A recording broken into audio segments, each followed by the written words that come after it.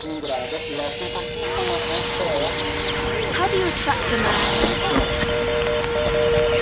What would you do to get him? Grab him!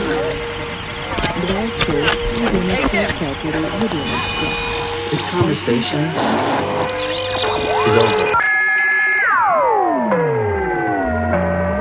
You're listening to Manner of Speaking with Greg Mayu. Today's episode, this conversation is over. Okay, let me have another bite of this before we begin. My friend Dustin is sitting in my living room, and I've just made us some cocktails and homemade salsa. Smells pretty good, huh? It's a good nacho. Alright, let me finish off this last chip.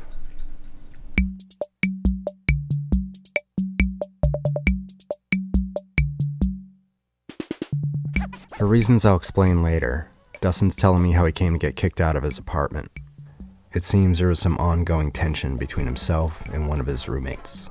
He's kind of edgy, has a very clear vision as to the way things should operate, and I like to throw monkey wrenches when people have those sorts of visions, especially when they apply to me.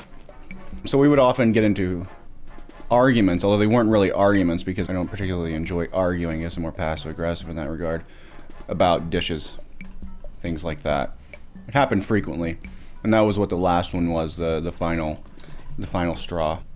And he came home one night pretty edgy, because he had just kicked his drummer out of his band, and he was looking for an outlet for his anger. And I wasn't into it, you know. I've heard stories that he's told over and over about his band, and I'm just tired of it, and I came home late that night, and so I was like, okay, and just kind of blew him off.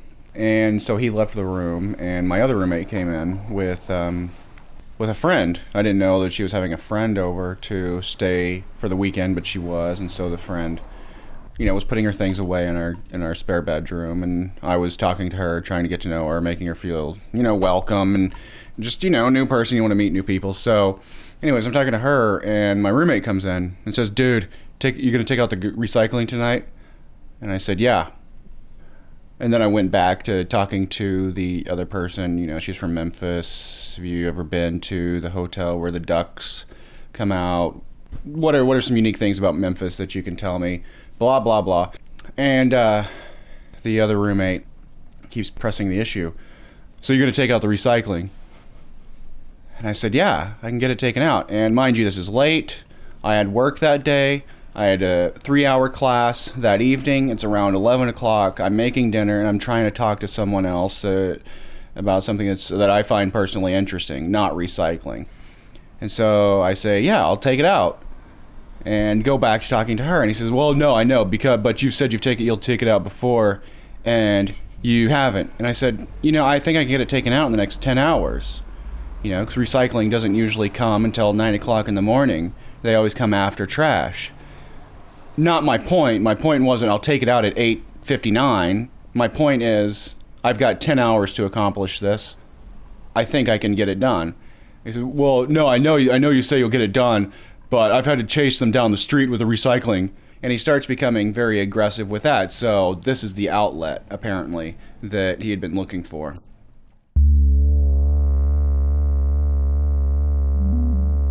And so I say, you know, like I just told you, I'll get it done in the next 10 hours. He said, well, I know that you say that. And I was like, this conversation's over because I can see where this is going. And it's not going anywhere good. It's not going anywhere I want it to go. And I just don't want to talk about it. You know, there's nothing, I don't have to talk about this with you. I don't want to talk about this with you. There is nothing that you're saying that is relevant to my interests at this point. And when I said this conversation's over, like I was telling you earlier, he's got a very direct way of how things should go. When people encroach upon that, it's not something that is a disagreement, it's an affront to the vision that he has. So, I tell him that this conversation's over. I stole that from Fight Club, you know? And he walks off and says, fuck you. And I know that that's not the end of it, you know? But it was the end of it for that night. So the friend from Memphis smokes a doobage, goes to bed. I go, it's finals. I had a couple papers due for classes, 20-page papers. I've been doing my research, so my night's not over yet. So I've got to stay up and do more reading.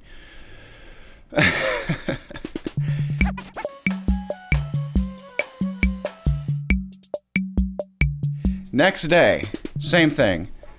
Come home tired, stayed up late, had work, went to school. And so I want to treat myself with some homemade salsa and chips. So I stop off at the grocery store, buy the ingredients for salsa and chips, and I come home, I'm putting them away, and he comes in while I'm putting away the groceries, and we're both silent to each other, you know, because this is the way it's usually gone in the past. We're silent to each other for a while, and then whatever. And he says, "Don't pull that shit you pulled last night ever again." As though what I had done was so vile and so egregious that it warranted pulling a stunt or pulling some shit. As though it was like I'm Ashton Kutcher and he just got punked. You know, don't ever play that game again. Well, there's no game. And frankly, I thought that was the rudest thing that anybody ever said to me. I've been called assholes, or an asshole. I've been told to fuck off. Whatever, you know, the gamut that anybody experiences as far as being called names. So I said, stop right there. You don't talk to me that way. You know, again, probably throwing fuel on the fire. But, I mean, we got to set some boundaries here. If you're going to, you don't do that. So he blows up. So he starts screaming at me, telling me that this is his apartment, even though we all pay the exact same amount. There's no lease, mind you, but I'm sure you know tenant laws. There's an implied lease. By virtue of the fact that I live there, my belongings there, I pay rent there on a monthly basis, there's an implied lease that if anything is to come up, it has to go through the court or I have to be notified. There's no kicking out or saying there's no lease, get out of my apartment. The reason I'm telling you this is because of what's about to come up. So anyways, he blows up and says, this is my apartment. The landlord has bestowed upon me the power to determine who lives here and who doesn't. If I don't want someone to live here, I don't have to let them live here. I can kick them out if I want to. And so I say to him, well, that's just flat out wrong because of what I just told you. So not the best rhetorical approach for debate because it's an irrelevant point, but that's the course I took. So he's screaming at me saying, you're such a fucking dick. It wouldn't be so bad living with you. You know, I could deal with the dishes and the dirtiness if you weren't such a fucking dick. And he kept on saying that to me. And after I told him that, you know, you don't have the power to evict me, he says, bullshit. You want me to call Vinny? That was our landlord. And I said, that's just ridiculous. You know, you don't need to call a third party in an interpersonal conflict. You know, we're both adults here. If we have a disagreement, let's work it out. You don't have to call the fucking landlord. You know, that's ridiculous. And so he says, fuck it, I'm calling him. So he goes into his other room and calls him. And so he comes back out and says, yep, if I say you gotta go, you gotta go. And so I say, well, you know, against better rhetorical methods, I say, well, that's just not true. He says, you want me to call him back? And I said, no. And so he says, all right, the 15th, you gotta get out of here. So I went to him eventually after he'd cooled down and said, how about the 1st? That'll work out best for all parties involved. You can find someone easier and I can find someone. He didn't know I'd already found a place and I actually needed to get out there. The 1st was how long I needed to stay. Because I went on Craigslist that night and started looking for apartments. And actually recorded that conversation of me saying, can I leave on the 1st? You still have that? No, I deleted it. Oh.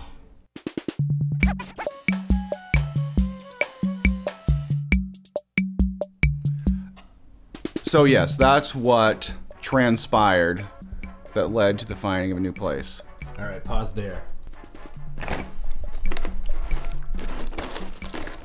Forget something? I guess the only thing I forgot was when I said just for my own edification, what is it that I've left out that's dirty? And he did the once over, and he said, well, your bag is on the couch, and your socks are in front of my door. And I said, brah, those aren't my socks. I don't know what they're doing in front of your door. He's like, well, I don't know whose fucking socks they are, but you've done weirder shit than put socks in front of my door. Excellent. Yeah. So I guess I've done weirder shit than put socks in front of people's doors. Which is true, I guess. I took a shit on an SUV once.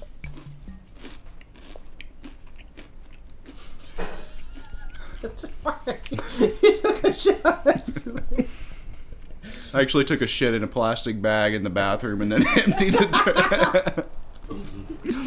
You left it on the hood? No, I left it on the window.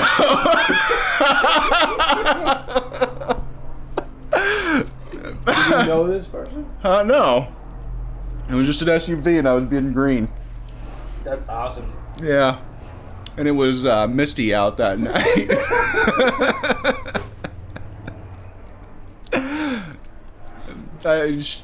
A human shit on your fucking...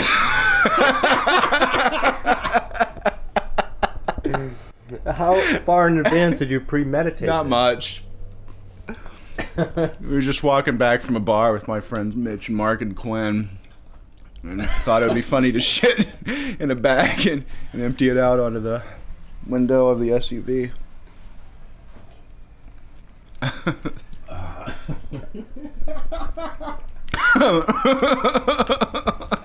You didn't feel like really grossed out by your own shit when you were doing it?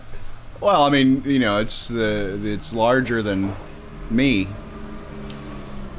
You got to deal with it. Touche. No. But you didn't leave any like written note to No. explain your actions. You hope that. God, I wish I could have seen the reaction though. Could you imagine going to get here? Oh, come on. Come on. Although I'll never begrudge a good anecdote of the scatological nature, this isn't what we sat down to talk about. The impetus for this interview is so Dustin can tell me about his new apartment and the tension between him and his new roommate. Coincidentally, this apartment, the one he found on Craigslist that night, is located right across the street from where he got kicked out.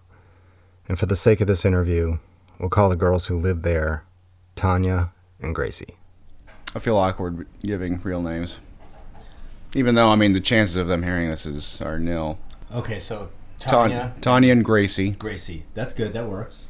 Okay. Did you just think those up now, or did Yeah. You, okay, that's good.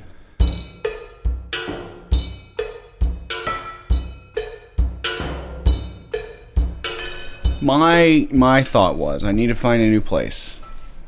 I need to find a new place now.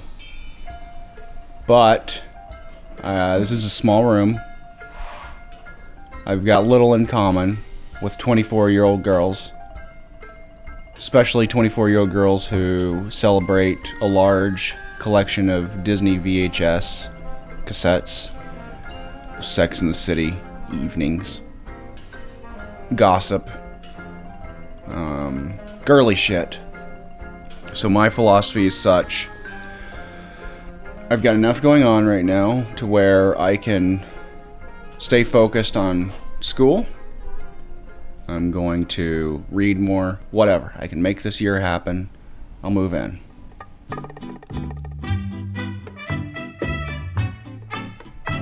And you know, there's always, is this jumping the gun if I tell you, there's always sexual tension between males and females, regardless of want or intent. There's always that kind of barrier. It doesn't matter if you have nothing in common or there's no real attraction there. There's always that tension. And there was that from the beginning, especially from Gracie. Kind of the eyeballs, the kind of flirtatious kind of behavior. Just really not subtle either. jokes about sleeping with people right out there in order to get things done. Jokes about lack of boyfriend, lack of boning. Cha-cha-cha. Not once did I respond to them in a way that would suggest that maybe that could be fixed, or I never really dipped my toe into that pool of suggestion. So, like, what kind of... Do you remember what type of remarks she would say? I wish I could think of something specific, but I can't. Okay. But I can think of something specific that happened this weekend. Do tell.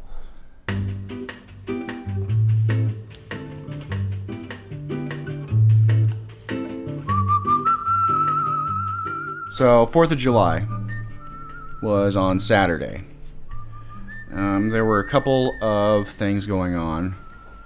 Namely, me working from 3 to 11:30. So, my options for 4th of July parties were pretty limited, both by time and by energy. You know, after working 8 hours at a hospital on the 4th of July, when people are blowing their fingers off and drinking themselves into retardation, you get a little pooped, I've learned. So I was both tired and inhibited by the availability or the access to sound partying environs. I get out at 11:30 and I walk to MGH train station, and there is literally a wall of people, dozens of people deep, waiting to get in. They're not moving. They're doing some sort of a post 9/11 paranoia security phony check. A couple dozen cops with their thumbs up their asses, pretending like they're searching retards from the Midwest, you know, who are totally giving up their rights to unreasonable search or seizure. So this wall of people is not going anywhere. But I did know that Gracie was down at the Charles watching the fireworks with her friend Emily. I sent her a text message. Yo, are you still down at Charles? How are you getting back? You know, because the fireworks had just ended. And so I thought they were going to take a cab. Or if not, I was going to see if they wanted to split a cab, because I was right there. So she sends me a text back that says, no, we're not down at the Charles any longer. We're at a bar. Come down and meet us. And I was stoked, actually, because her friend, I dig. So this is bonus. I can stop by, have a brewski, and talk to the friend. That's a tragic story in itself. So I text back and say, okay, it's probably going to be a while. I'm walking up to Park Street, because I'm thinking, you know, all these people are here just because this is the closest train station to the Hatch Shell. I can go up to Park Street and hop on, no problem. And my dumbass, I walk up to Park Street and I get in the line. The line is for the Braintree-Ashmont line. And I stood in that one for about 10 or 15 minutes before I realized that to go to Alewife, there's no line. And not only is there no line, there's no security. So a would-be terrorist, you can blow up people going to Cambridge, but you can't blow up people going out to Quincy. So that pissed me off, and it just reconfirmed my belief that this whole thing was a charade to wean people off of their rights. So anyways, I go out and I catch the Alewife train after 15 minutes of wasting my time. Take the train a couple stops to Harvard and go to the bar.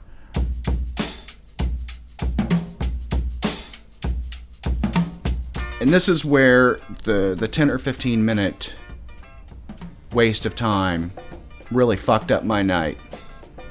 My roommate is waiting outside, smoking a cigarette, and, you know, she gives me a hug and all that, and is very, you know, touchy-feely, look at me, kind of moving to the music.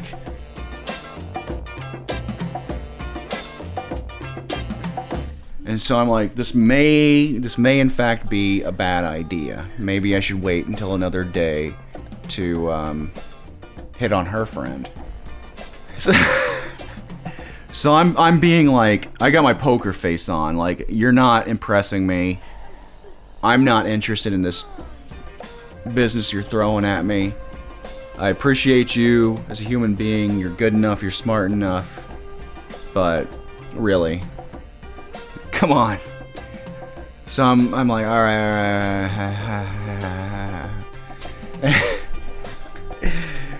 So we go downstairs into the barski. What bar is this? Oh wait, can you say? Yeah, Tommy's. So I go in, and this is where it gets tragic. The second that I see the friend that I went there to talk to get a little bit better rapport with whom I'd like to build a better rapport, rather. The second I walk behind her, some boner sits down and says, "What's your name?" Yeah. And now I'm like, fuck it. I lost. So I get a brewski, and while I'm drinking my brewski, I'm trying to keep the conversation really bland, not going towards any directions that might eventually present themselves to manipulation of the bonering kind. But that's real. My conversation's irrelevant because she's rubbing her personage all up on my leg. I'm sitting down and she's like rubbing her bottom on my leg, like dancing on me.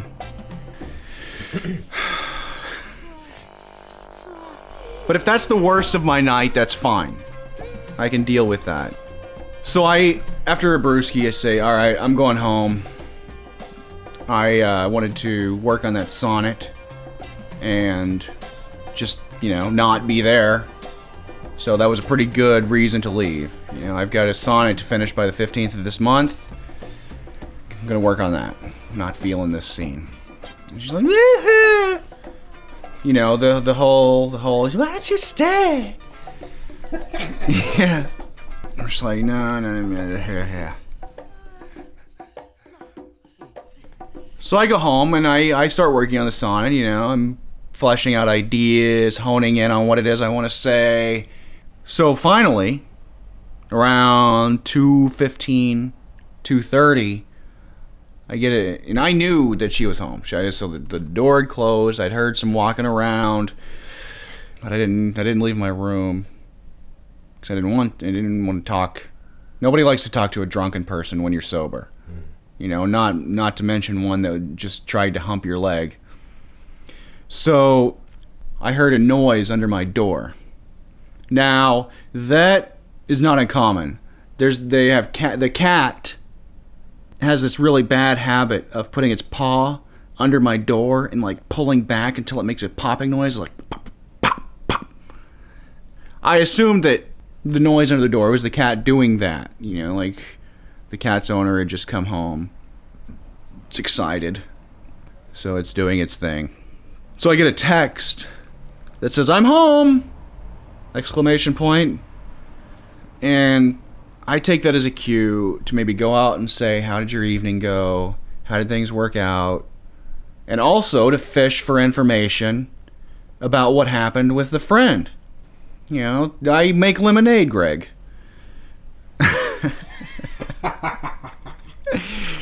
I opened my door, and the noise perhaps was not the cats at all. The noise was a bouquet of flowers being placed outside of my door. Granted, it wasn't like 12 red roses or a nice arrangement from the local florist. So she didn't stop at a flower shop and get these. She impromptu picked flowers on the way home in her drunken haze. Okay. Yes. Yeah. It wasn't a formal arrangement. Well, that's all the more romantic. I wasn't into that, dude. So I knew that something shitty was coming up.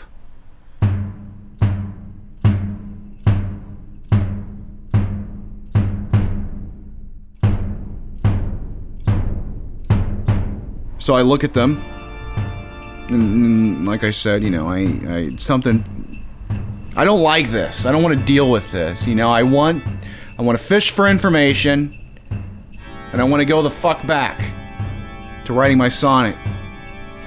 So I go out into the living room, which is 3 steps to the left, minimum, and she is sprawled out on the couch with the light on, but no pants.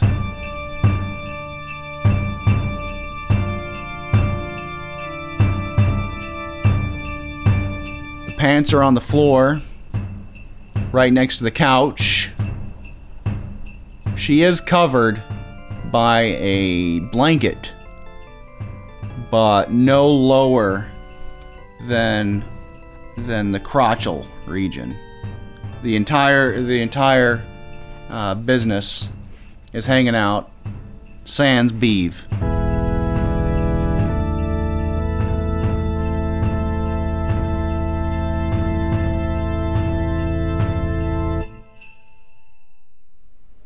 But rather than acknowledge that too, I'm like, oh hey, what's up? You know, I've got a pretty good poker face, I think. And she started. I don't know if she knew that I was more into the friend, if whatever. But she was talking trash about the friend, who I guess had. I don't know if she went home with the dude or what. But she's like, she's such a retard. You know, I buy her all these drinks. She's schizophrenic. She's manipulative. And I'm like, okay. Did she come back with you?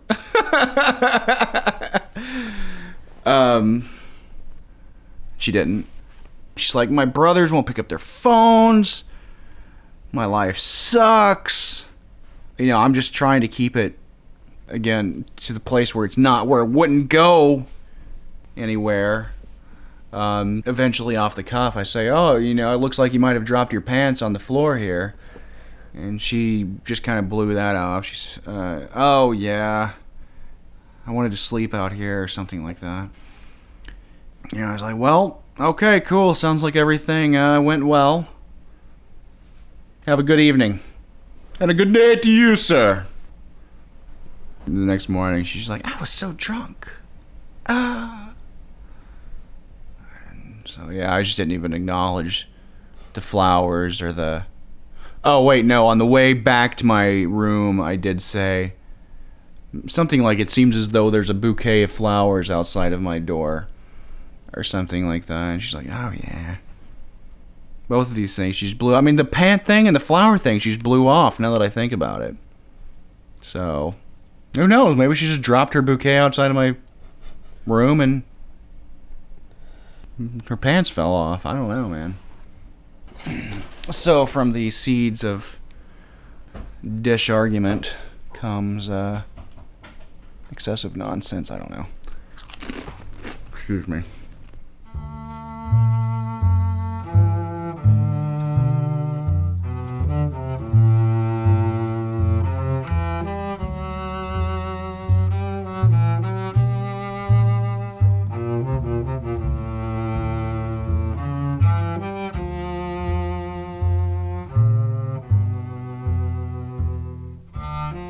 Have you had any strange roommate experiences? No, you definitely trumped me on that one. Yeah. I did live with a woman in New York. She'd lived in the same place for 5 or 6 years. It was her apartment. Well, not her apartment, but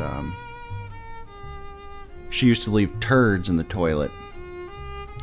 And I don't know if it was like a bear thing like show me this is my apartment and I get to leave a fucking turd in the toilet.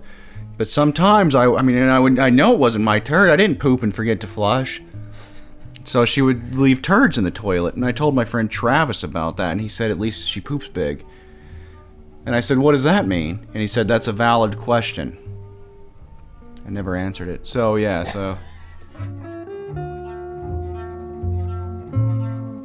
so I'm no stranger to interesting roommates, but I think naked flower girl may be worse than bare poop lever.